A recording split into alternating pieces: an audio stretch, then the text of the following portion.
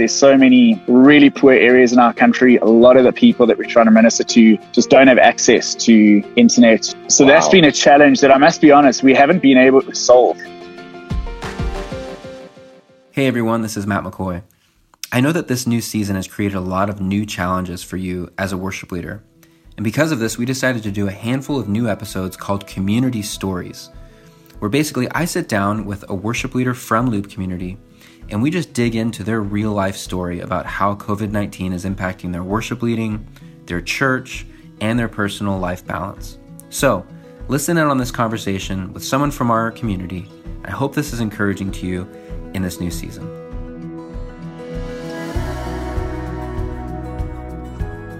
What's up, Mark? Hey, how are you?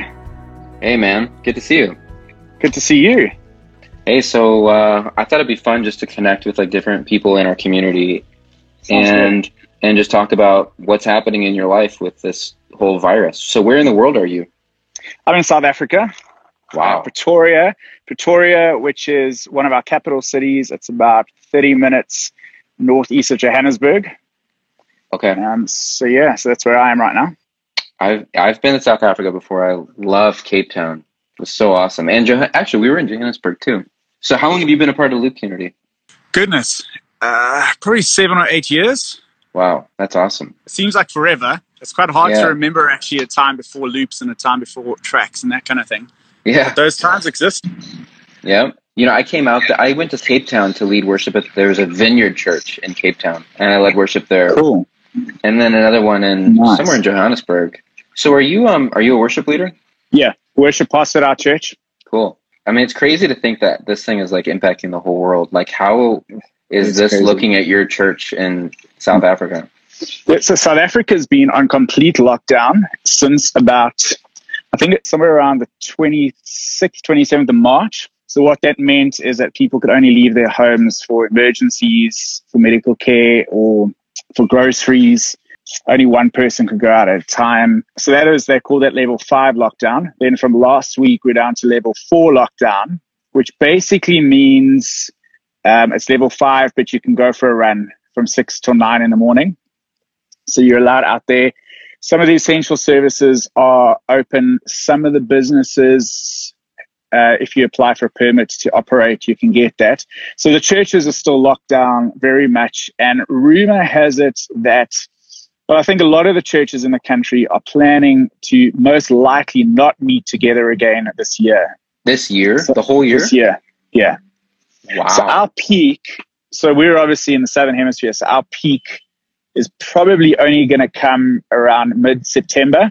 Interesting. Yeah. So at the moment, there are no gatherings are allowed whatsoever, certain amount of meters that you have to be apart. Before we go into shops or anything like that, our temperatures are being checked. We have to wear masks. Wow. That type of thing. So no churches are meeting. When lockdown started, 1 or 2 tried their luck, and it didn't go so well. So there were quite a few arrests. So it's forced the church, I think, globally to be really creative and to find ways of doing the things that we had to do. I think what's possibly different about here is that, from what I gather, like in the States and some of the other countries in Europe, it was a temporary thing, maybe a couple of weeks, 6 or 7 weeks, and then you can get back to normal. But this is our online is our normal now for the foreseeable future. And a lot of churches were not set up for that in South Africa for a variety of reasons. I think the technology is not as readily available. It's a lot more expensive. Churches don't have a lot of the budget. And even when we knew this was going to happen, we tried to source equipment locally in the country, because our church wasn't online. We had been speaking loosely about it, but we hadn't started yet.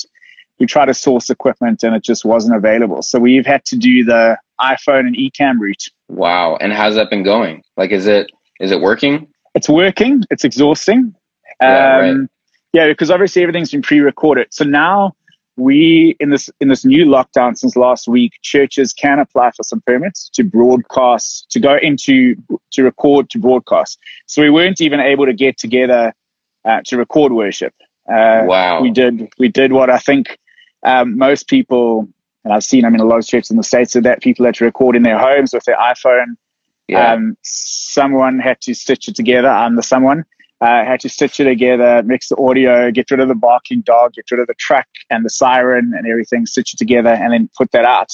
So that's what we've been doing. We are going to be recording now this week, Saturday, at our church. For the first time, we're able to get people together to record. And because this is so fluid, even the levels is fluid. We're sort of in a place where every Thursday there's an announcement about what the next week looks like. Yeah. Different provinces are potentially going to be on different lockdowns. So things could change really quickly. So this week we're going to record for 4 weeks and kind of hope that sees us through. We'll probably keep recording so that if we're in a place. So when lockdown happened, we were only given 2 days notice. So we had to get everyone together in 2 days to record sermons and worship and everything then.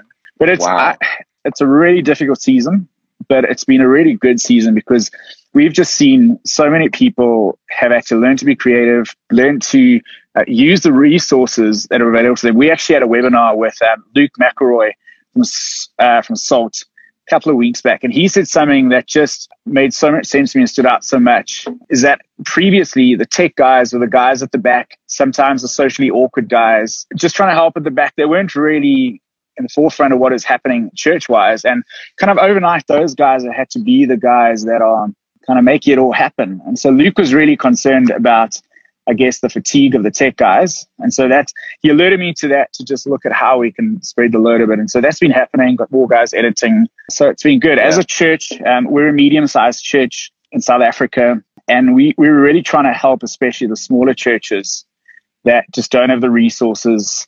And what we found in conversations with those kind of churches is that it just seems so big and so scary and so unobtainable for them to do. I mean, they've said to us, like, look what you guys are doing. We could never do that. And whenever I hear that, I think if only you guys could see our setup and how primitive and basic and everything we've learned on YouTube. And so, so our challenge at the moment is just to help guys just do something, whatever it is.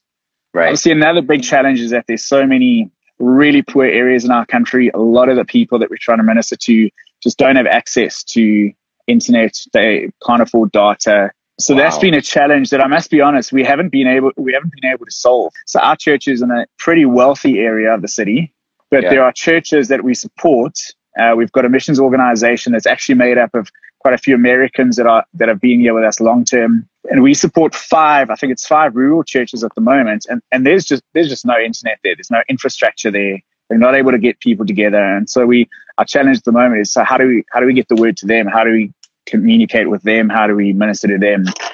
And that's a challenge that, I must be honest, I'm glad that it's not my challenge. I'm glad I'm not part of the team that's trying to figure that out, because that is just way bigger than I can put my head at the moment. Yeah, that's very complex. Yeah. Have you guys noticed, is this really hurting your church financially? For us, it has not as much as a lot of the other churches that we've spoken to. There are some churches that I spoke to a guy on Monday, that their income is down 60%. Even after 2 months, they'd have to let staff go. It hasn't been like that for us. We also have a school.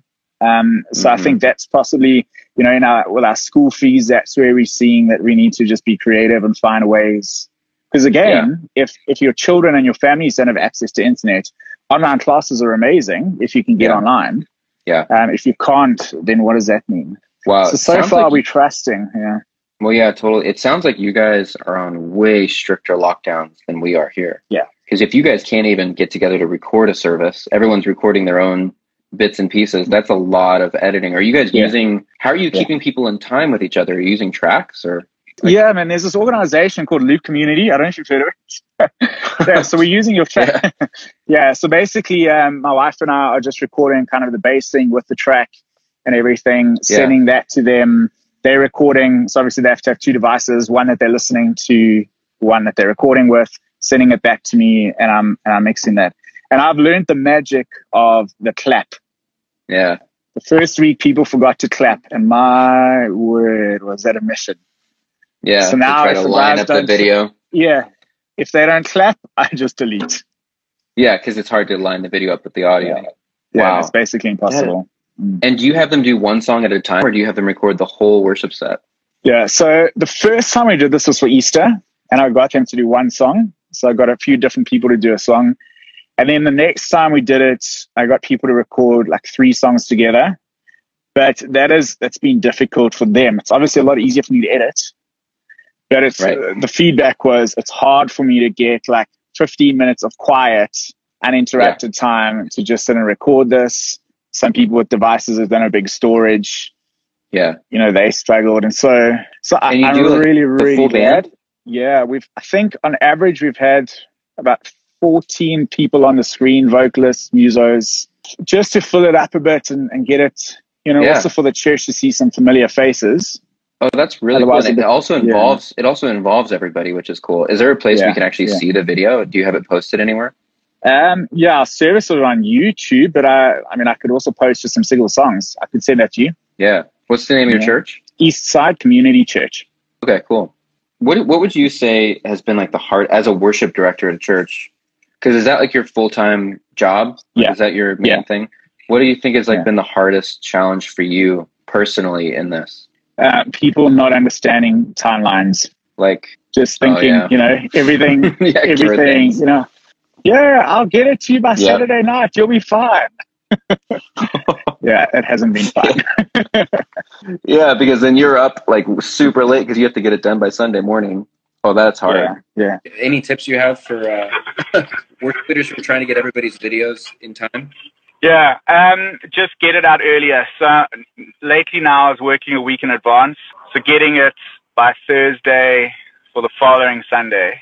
So that helps a bit. Yeah. And what I also found was helpful is just to say to the guys on the team that if they need to sit it out this week, or even if they put up their hand and said, you know, I'll do it, and then something comes up, like that's fine too. I mean, there's so much pressure from everywhere else. Yeah, right. I don't really want, you know, the church to be another source of pressure when it comes to kind of participating, being part of that. So the data thing, I mean, we found that using WeTransfer to get the videos back rather than Google Drive or Dropbox has actually been quicker.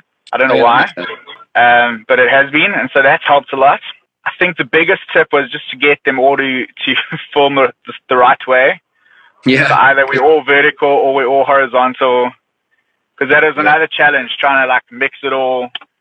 I've seen some churches that have done it in a really creative way, and it just looks really good. Ours didn't. Yeah, because horizontal is like way better, right? Yeah. Well, Mark, I just wanted to say thanks for what you're doing. Like you're being a hero and making worship happen at your church. And it's tough time. It sounds like you guys have it way tighter over there. I can't even imagine. It sounds a lot more difficult actually than what we are experiencing as far as lockdown wise. Yeah.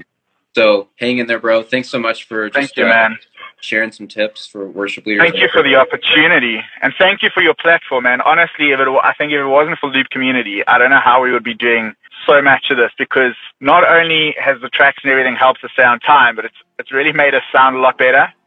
Yeah, that's awesome, man. So it's been amazing. Thank you. That's encouraging to hear. That's why we do what we do, man. So thanks so much. Cheers, eh? All right, cheers.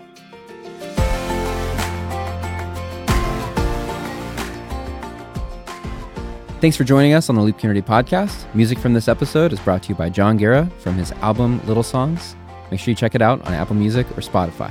If you enjoy listening to this podcast, leave a review and a rating. It means a lot. We'll see you soon.